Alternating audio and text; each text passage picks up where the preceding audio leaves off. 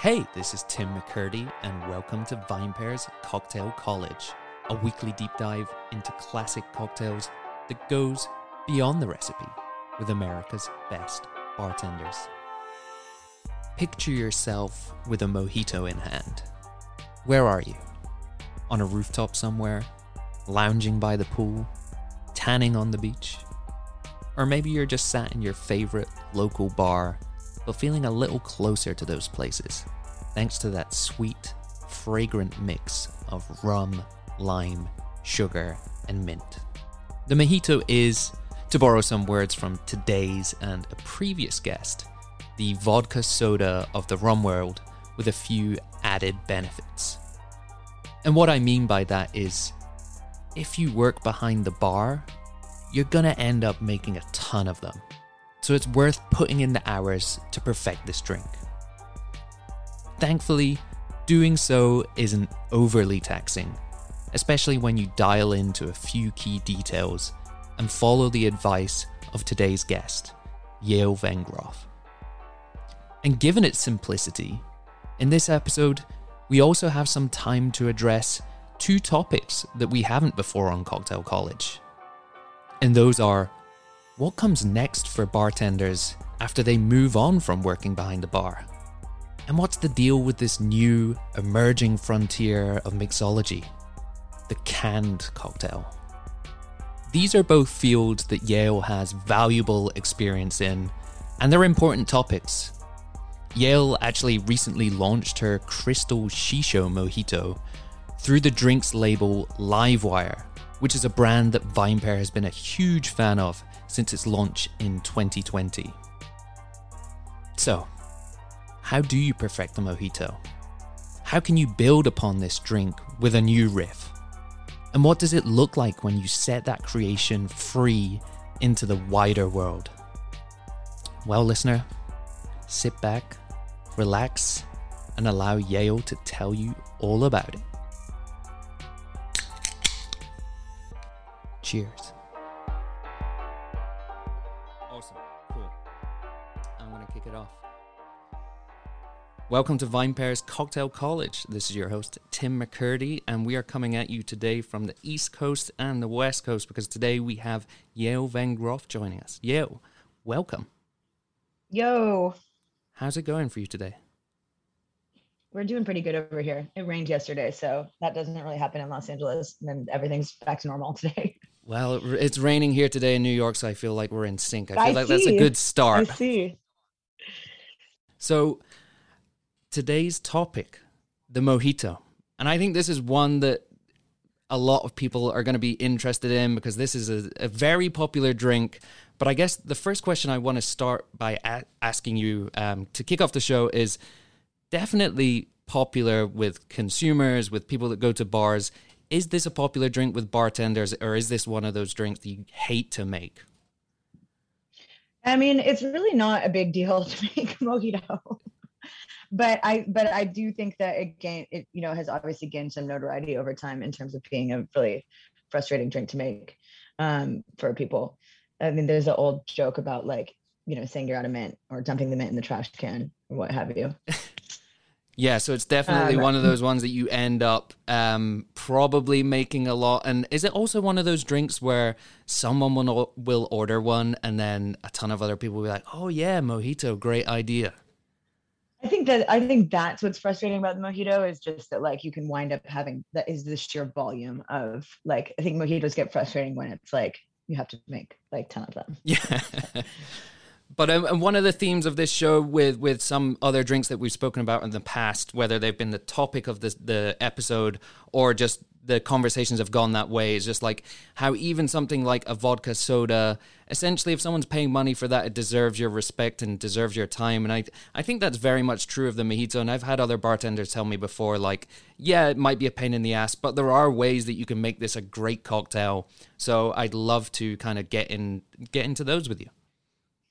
I mean, a mojito is basically like a rum vodka soda with mint. Mm-hmm. I'm just kidding. Yeah, I mean, I don't know. I feel like the crux of the mojito is really simple. It's a elongated daiquiri on crushed ice you know, depending on who you talk to, with or without soda. I like to throw a couple dashes or a half dash of Angostura in mine. Mm-hmm. Really spice things up. Yeah. but I mean, it should be fairly straightforward and simple, and not over the top. You know, I think that like that's the other thing that starts to drive people crazy, is when you start to bring in all these flavors of mojitos and purees that are messier than just the mint itself, and like I think that's, you know, passion fruit mojito, this, that. Yeah. But a basic mojito, you know, for me is like straight Collins spec. It's 2-1-1. Mm-hmm. So an ounce of lime, an ounce of simple, 2 ounces of white rum. Mm-hmm. I do like a half dash of Ango and 6 to 8 mint leaves muddled. I whip shake my mojito, so I shake it with a few pellets of crushed ice, and then the whole thing just gets poured into a glass. So for me, it's not really messy. Like I don't have to strain anything; it's just being dumped right into the glass. Mm-hmm. And then I think that the other thing is for people is they just really don't know how to use crushed ice properly. Yeah. And that becomes like an intimidating factor to them, or maybe they work in a bar where they don't have a crushed ice machine and they have to crush ice by hand or what have you, and that can be obnoxious. But for those people, I would say just shake with your ice and dirty dump right in. You're probably going to need to add a little bit of club soda just to get kind of lengthen your dilution up.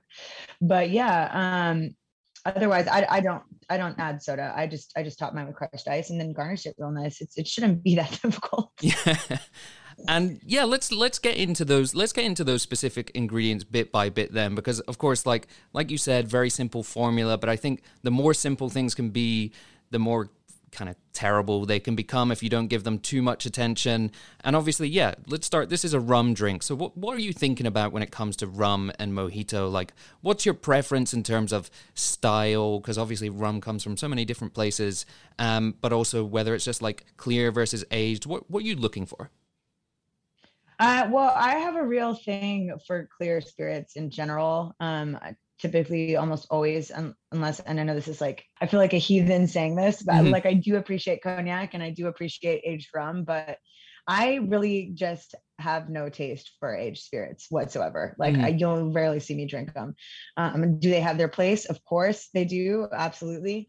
I think the Old Cuban is one of the most stunning drinks that calls for aged rum, Bacardi 8 specifically. Yeah. And that's, for those of you who don't know, mojito topped with champagne.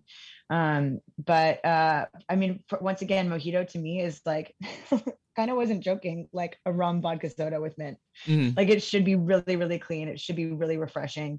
So I'm honestly, for a mojito, I'm looking for the least like flavor characteristic rum.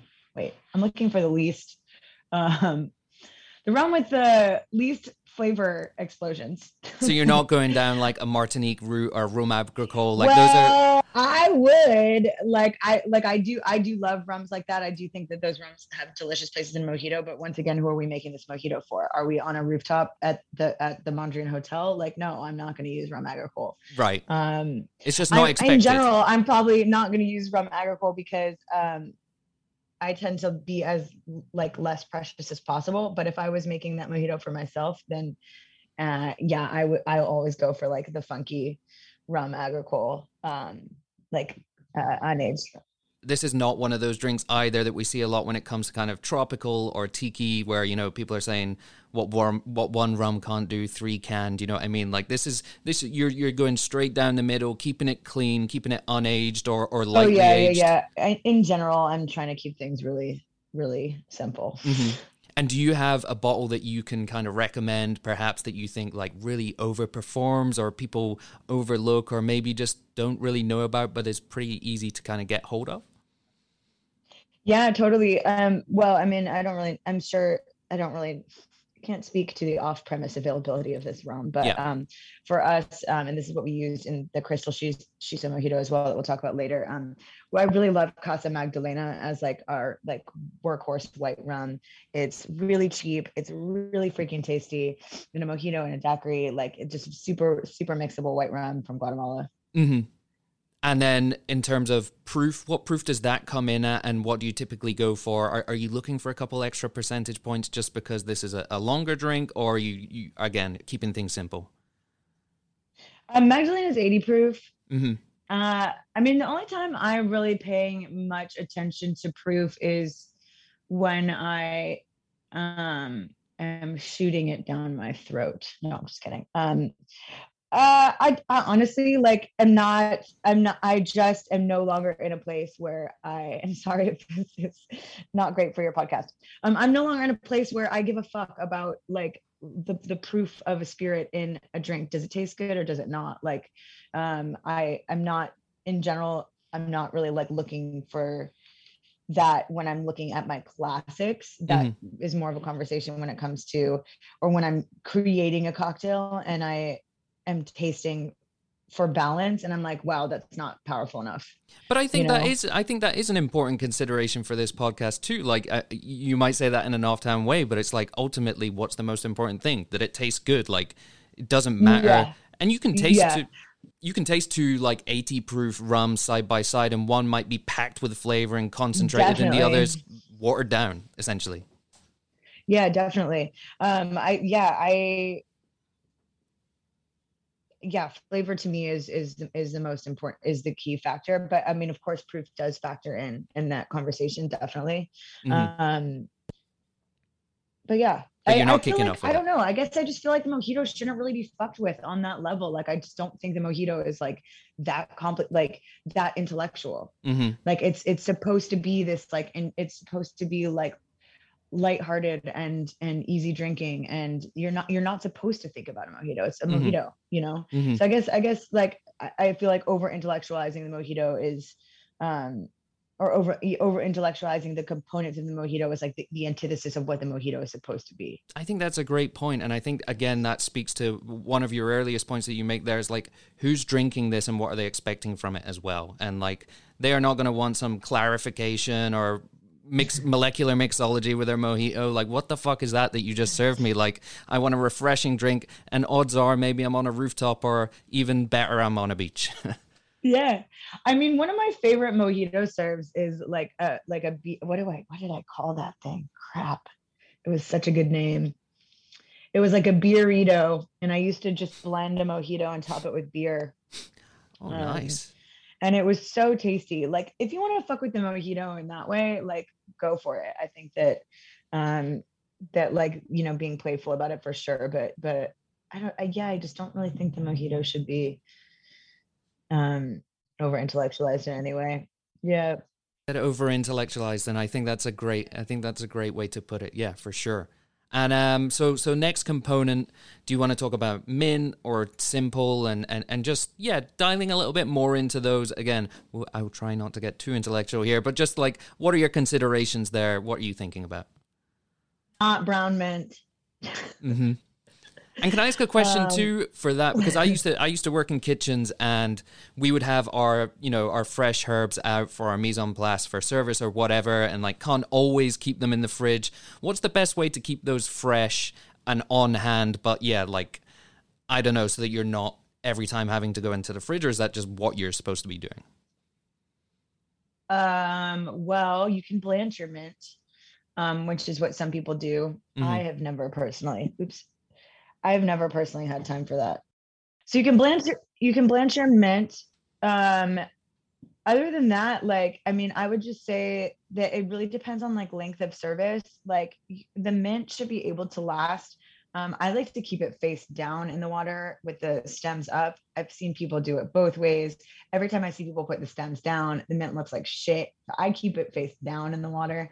I just put it in like face down in water, in like ice water. Yeah. I'm sure for all you sciencey culinary folks out there, that's probably incorrect, but this is what I do. And that should be fine for a 6-hour shift. Like, when it comes to shifts that are longer than that, when it comes to shifts in environments where it is a lot warmer inside, or you don't have AC, then you're going to start to run into issues.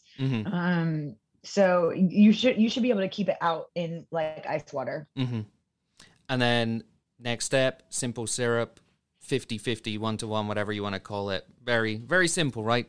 Don't overcomplicate that. Yeah, that's the way to do it.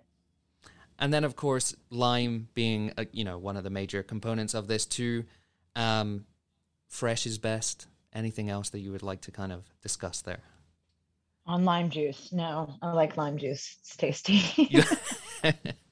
So then, yeah, can you talk us through briefly just your kind of preparation of that again, and also maybe a little bit more about ice here? Because I feel like this is a drink that I worry about being overly diluted. I think that's the one thing I worry about if I order a mojito, is that it's going to be watery, and that ties into ice. So can you tell us about that? Yeah, I mean, I tend to always place some muddled ingredients into my shaker first before I do anything. Some people that are going to swizzle this cocktail in terms of their technique will build it in the glass, but I whip shake it.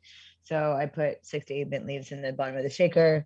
I then add like a little baby dash of Angostura, as I mentioned. Yeah. An ounce of lime juice, an ounce of simple syrup, 2 ounces of white rum, and then I'm going to muddle that and add like a little, like, I don't know, like 4 or 5 pellets of crushed ice into the shaker, whip shake it, and then dump all of the contents of that. Give it a little swirl before you dump it into the glass, so all the mint goes into the bottom. And then, you know, at that point, I really think that the key to making crushed ice cocktails is just, you got to make sure that you have everything that you're possibly going to need to go into that drink, like done and ready before you start adding the ice, because that's the minute that things start to get really tricky.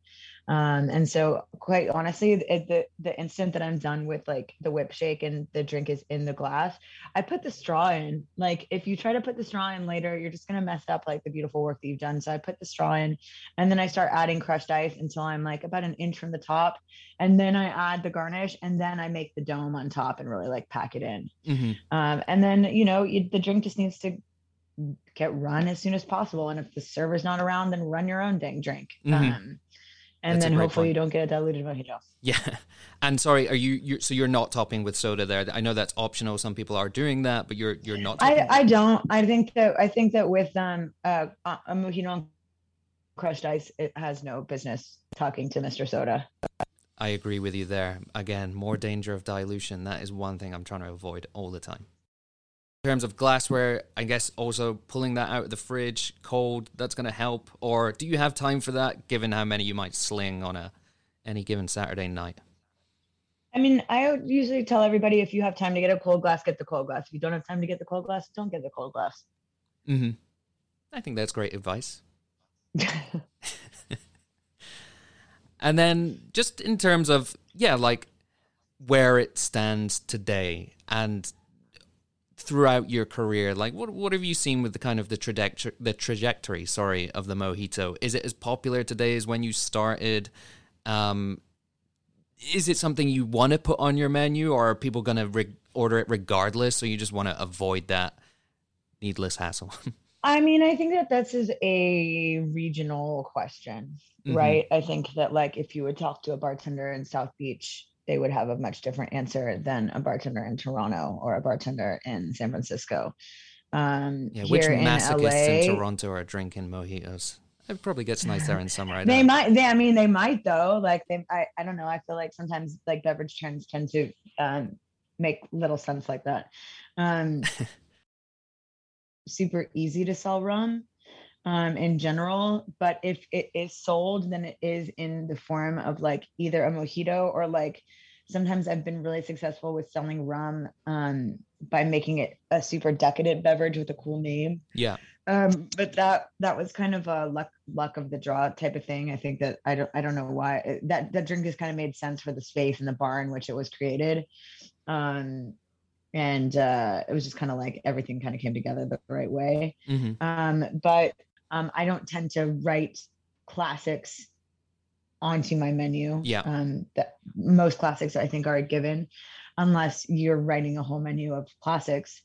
In which case, yes, I think the mojito deserves some recognition, but I would probably do something a little bit more interesting, like an old Cuban or something like that.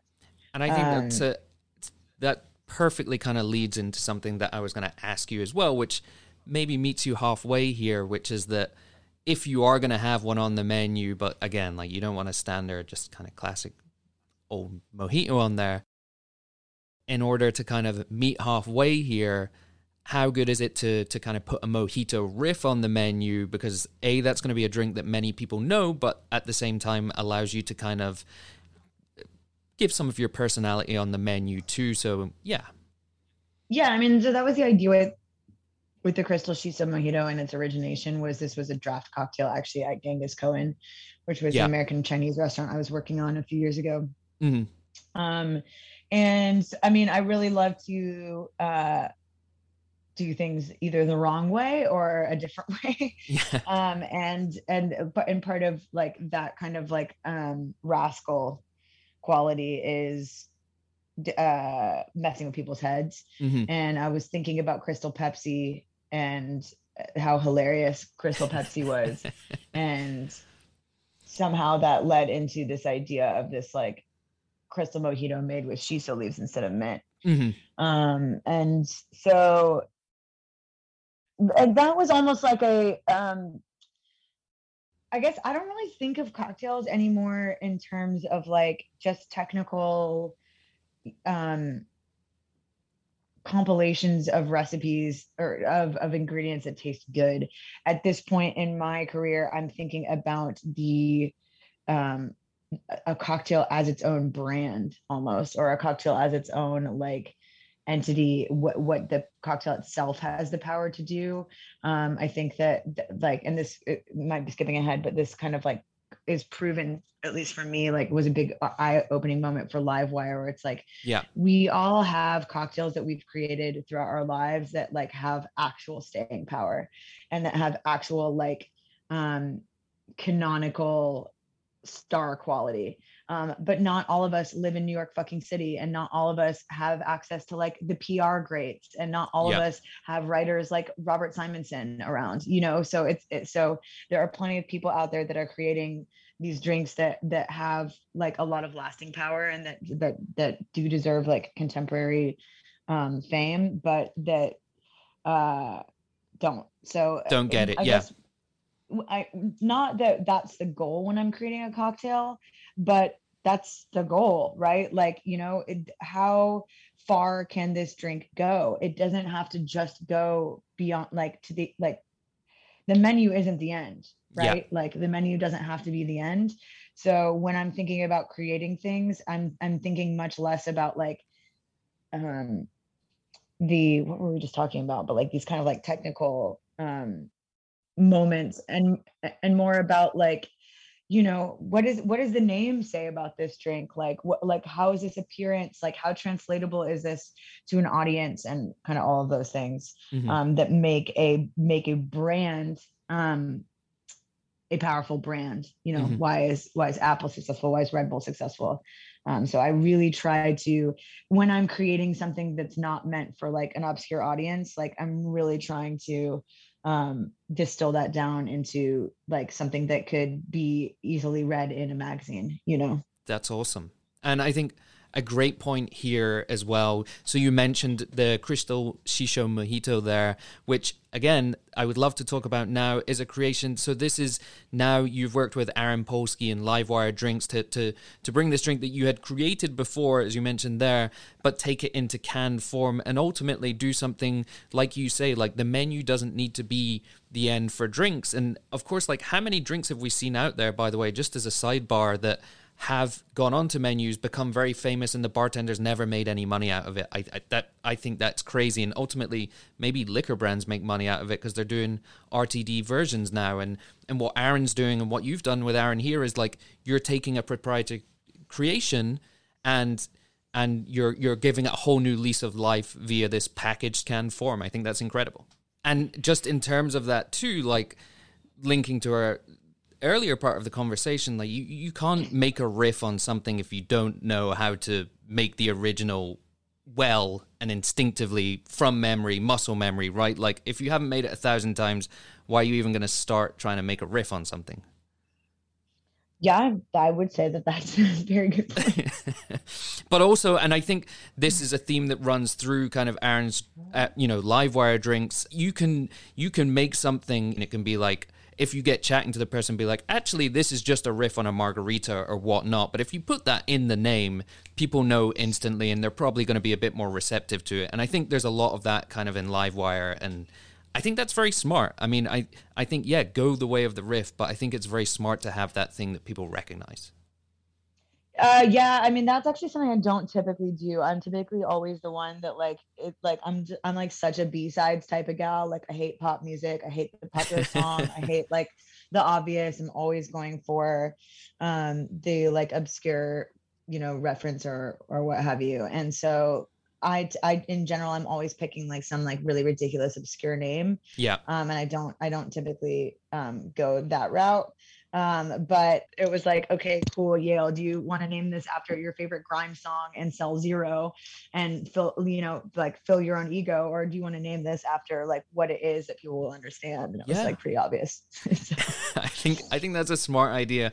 And I think, this show is all about, helping people make better drinks, whether they're, enthusiasts or whether they're just starting out in their career.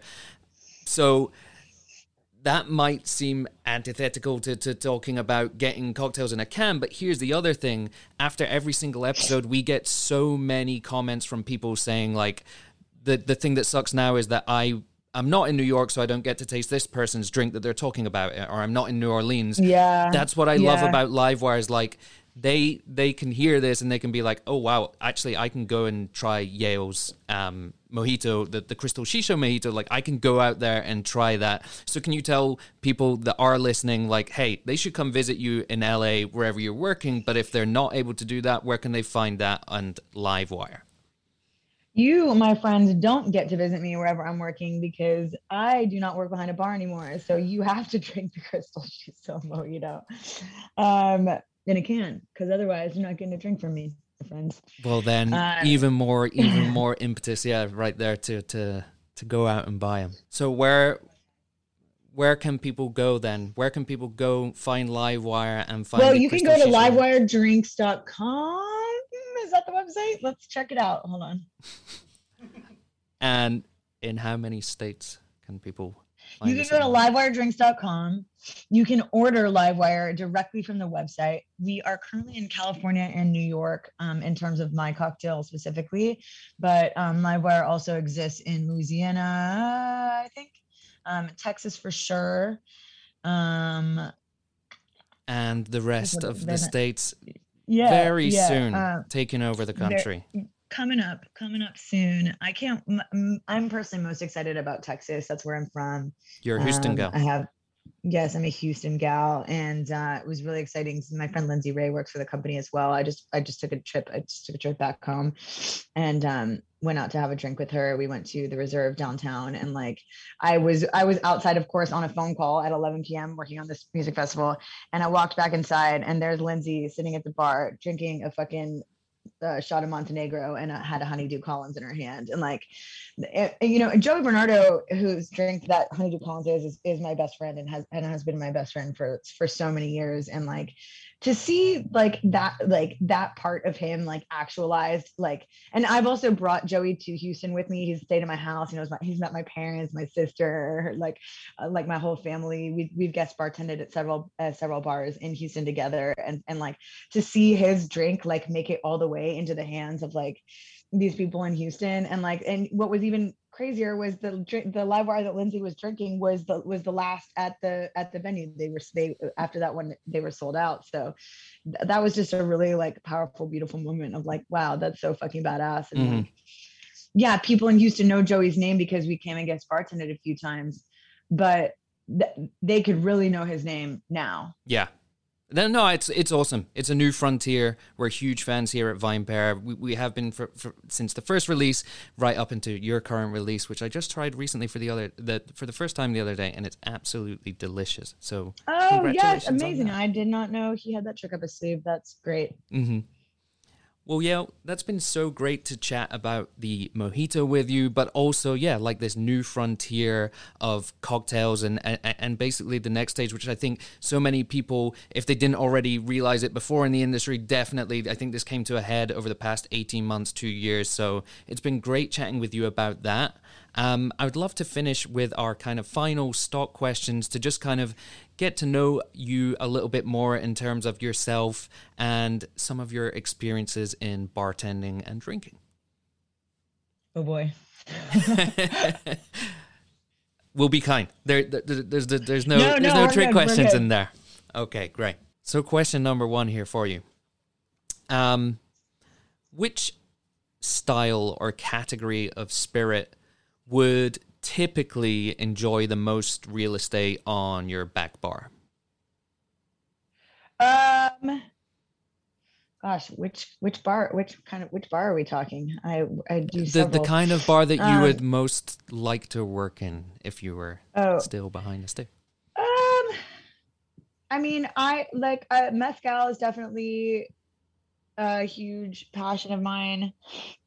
Huge passion of mine. Nice. I mean, mezcal. I absolutely love mezcal. Mm-hmm. But I would say that, like, something that occupies quite a bit of real estate on my back bar that is like atypical are like eau de vies and fruit brandies. It's been a long time since I've been able to like work somewhere, even at Spare Room, where the selection was so varied and I could really, like, I had carte blanche to do, I mean, I guess that's the thing, is I didn't really have carte blanche to do whatever I wanted. Was like at Spare Room, it was like it had to sell. Mm-hmm. And if I wasn't really putting it in a cocktail at Spare Room, we had so few seats at the bar, and like quiet time at the bar, it was always very busy in there. Yeah, it's really hard to like sell that to a guest. But like, I do go back home to Houston. I think Houston is such a fascinating city, and like there are bars like Bad News Bar, and Anvil, and all these places that are carrying, really ridiculously obscure high end or low end unique selections, and they are selling it because they are getting the face time with their guests, and I think that that's really fucking cool. So like I would say like fruit brandies, unaged fruit brandies, eau de vies is probably like a hidden, like if you know me and you're sitting at my bar, like there's a very high chance that I'm going to pour you a shot of like pear brandy if you ask me for a shot. That's awesome. I love to hear that. Second question for you. Which ingredient or tool is the most undervalued in a bartender's arsenal, in your opinion? Oh my God, Microsoft Excel. Nice. Fucking Excel. I feel like I could have a million answers to this question right now.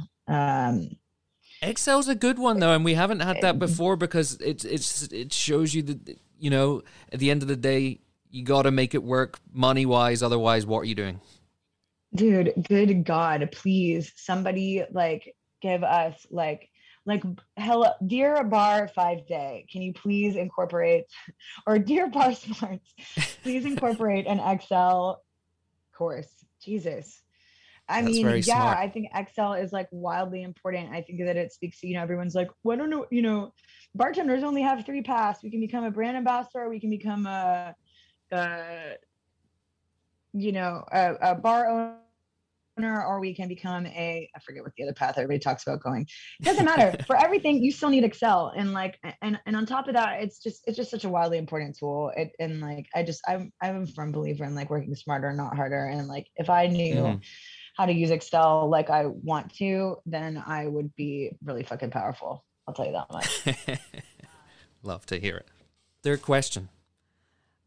What's the most important piece of advice that you've ever received in this industry, or what's one piece of advice that stands out? Care less. I hate that advice, but that piece of advice was given to me. And then this is kind of an old Houston tale also, but 2 of my like old bosses and mentors, Brad Moore and Ryan Rouse, they owned a bar called Goro and Gun in Houston. That's actually right underneath Bad News. And I remember I was sitting with Alex Gregg, who was the manager of Goro and Gun at the time. And it was me and Ryan and Brad are partners. And we were all arguing. Me, Ryan, and Alex, I think, were like arguing about glassware at like 3 a.m. And as you do. Brad walks up, and we need Brad to like give his weight on this decision for some reason. And Brad walks up, and we're like, Brad, well, what can you weigh in? And he's like, I could have less of an opinion on this. And we all just kind of looked at him, and it was like, or I could have more of an opinion on it. but I could have less of an opinion on this.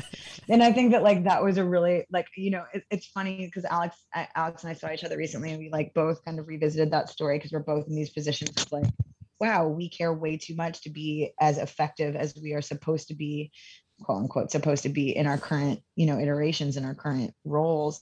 And I think that like, for me, I'm currently working on like how to scale up programs, and in order to make things scalable and really achieve excellence, there is a level of like caring less that has to happen in order for this whole thing to work. And so that's been like another real tough pill to swallow.